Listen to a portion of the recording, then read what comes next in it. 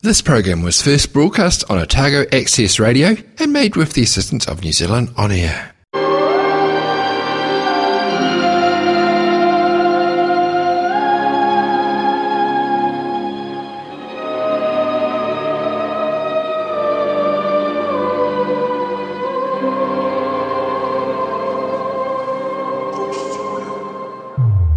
This is the profile of 20 young poets on Otago Access Radio, a series celebrating the literary talent of young people in Dunedin. Every Wednesday at 5 p.m, we will hear from another young Dunedin poet about their passion for writing and listen to some of their written work. Episodes from these series will be replayed at 9:30 p.m. on Thursdays and 2:30 p.m. on Fridays, and available online from www.oar.org.nz and iTunes.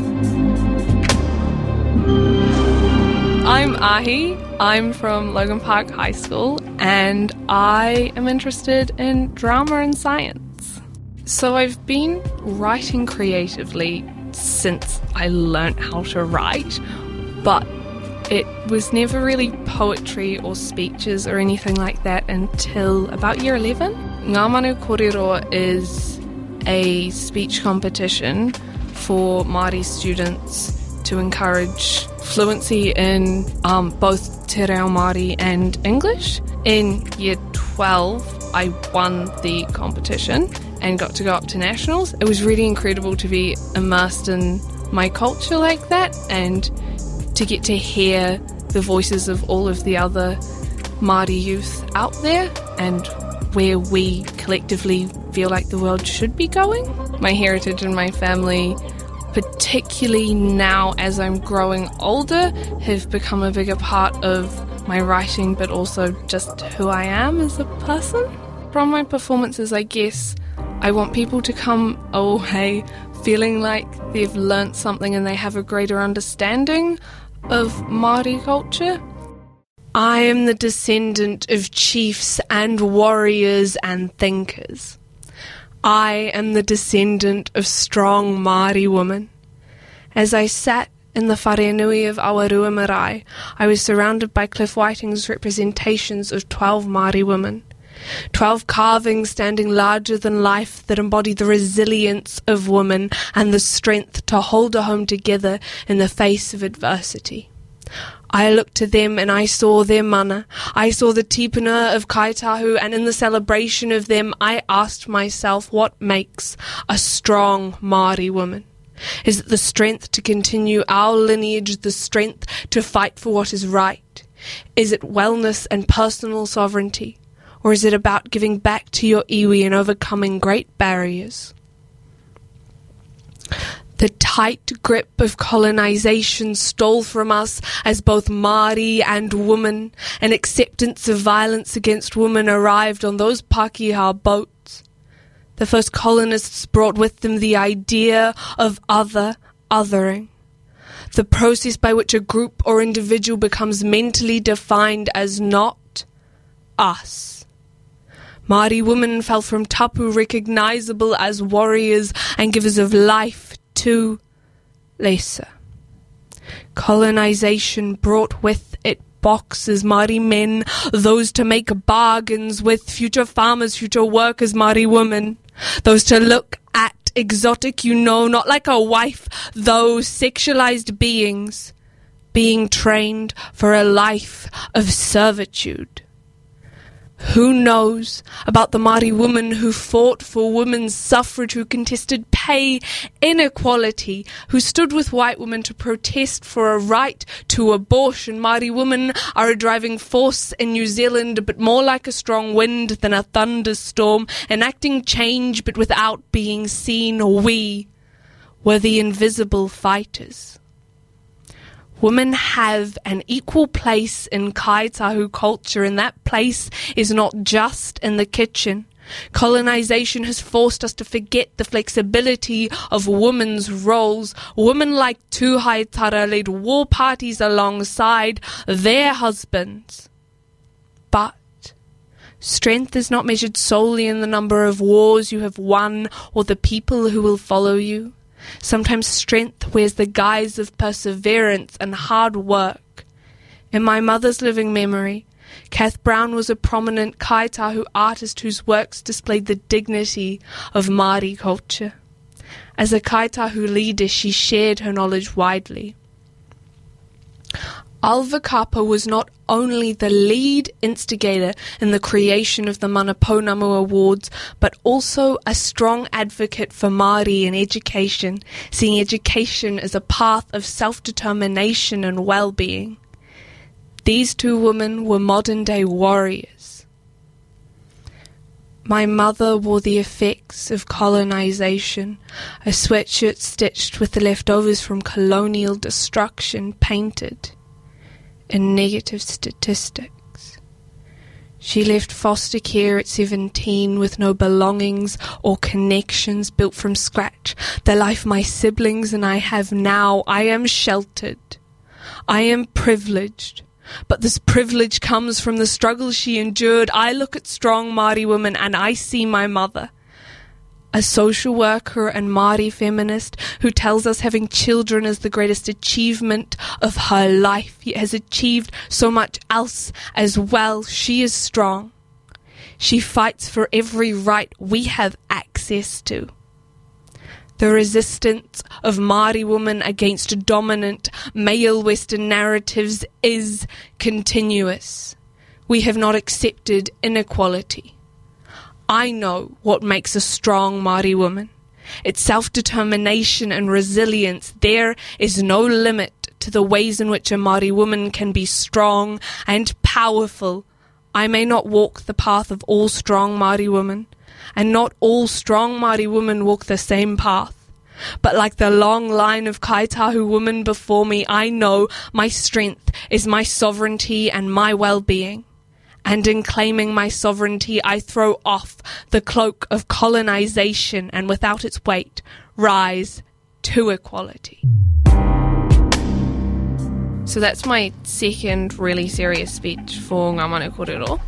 And I wanted to talk about Māori women and what strength is in Māori women, because there's misconceptions about what you need to be strong, and also I feel like there's the idea that women are there to give birth sometimes, and that there are so many strong women throughout history and so many examples of ways in which you can be strong and incredible, and I wanted to express that speech. I talked about it a lot with my mum, and I wanted to, well, she's in quite a large chunk of it, and I wanted to talk about her and how incredibly strong I think she is, and how there are things that can set you back, but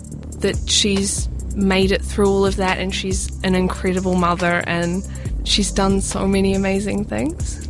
Well, I do creative writing for school, but more, I feel like once it starts being assessed, it stops feeling like you're doing it for you, so I prefer to do it in my own time.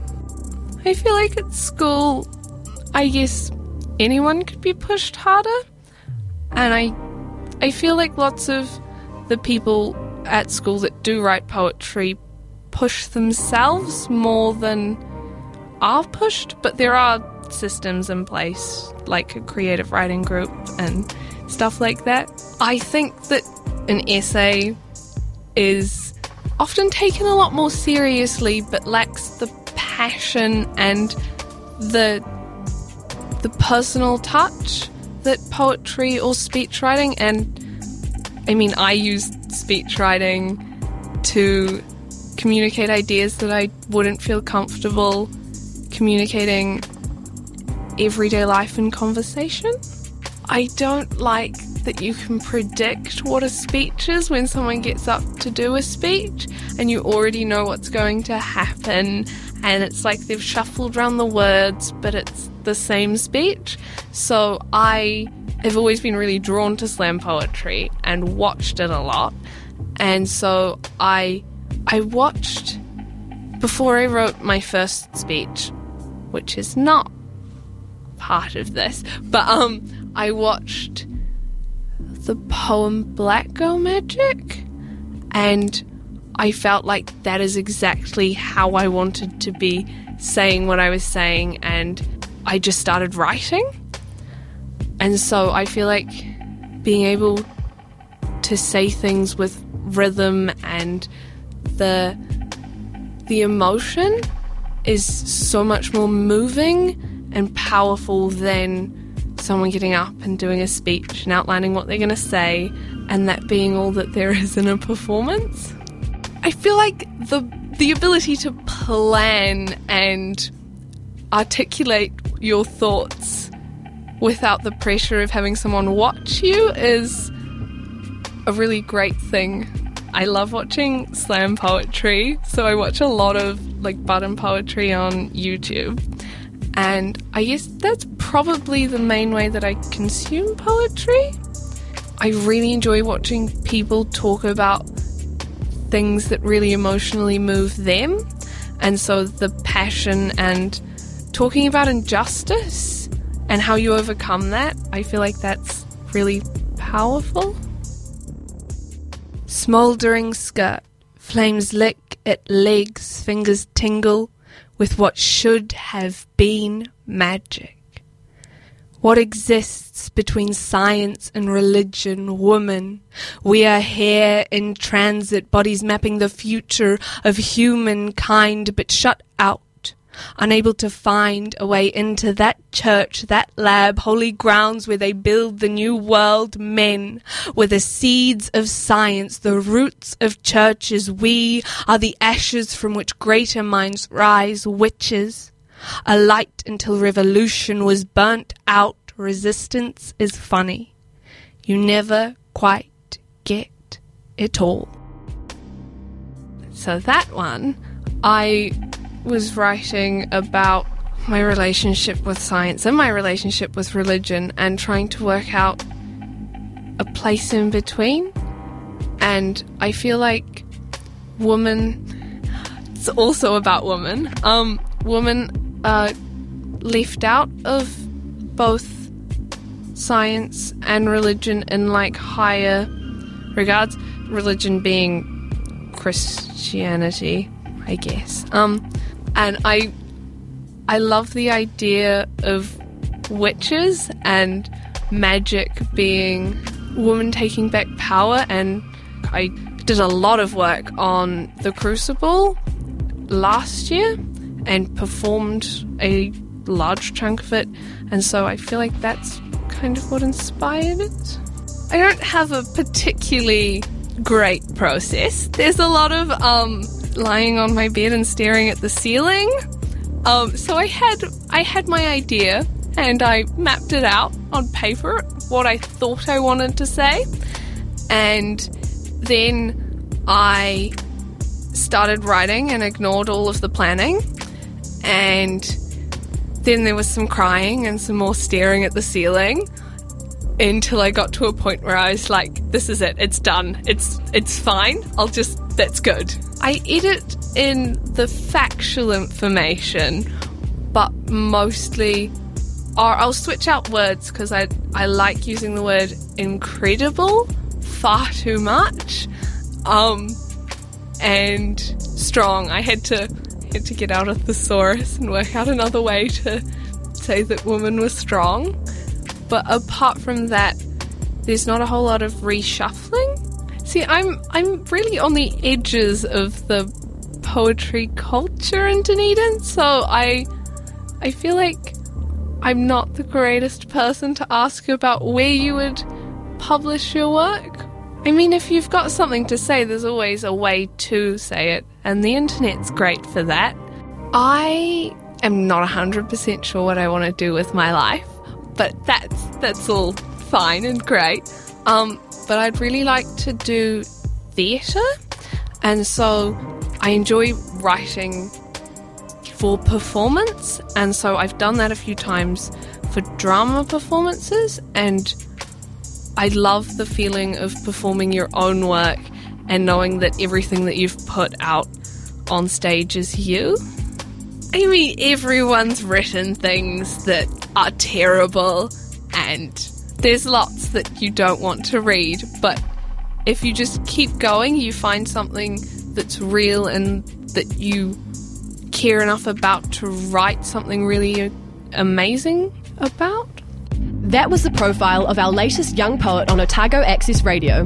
This project has been supported by the Dunedin City Council's Creative Communities Scheme, Dunedin UNESCO, City of Literature and Dunedin Public Libraries. If you would like to get involved with this project or any future Youth Zone projects, you can call the station on 471 6161 or email youthzone@oar.org.nz. This program was first broadcast on Otago Access Radio and made with the assistance of New Zealand On Air.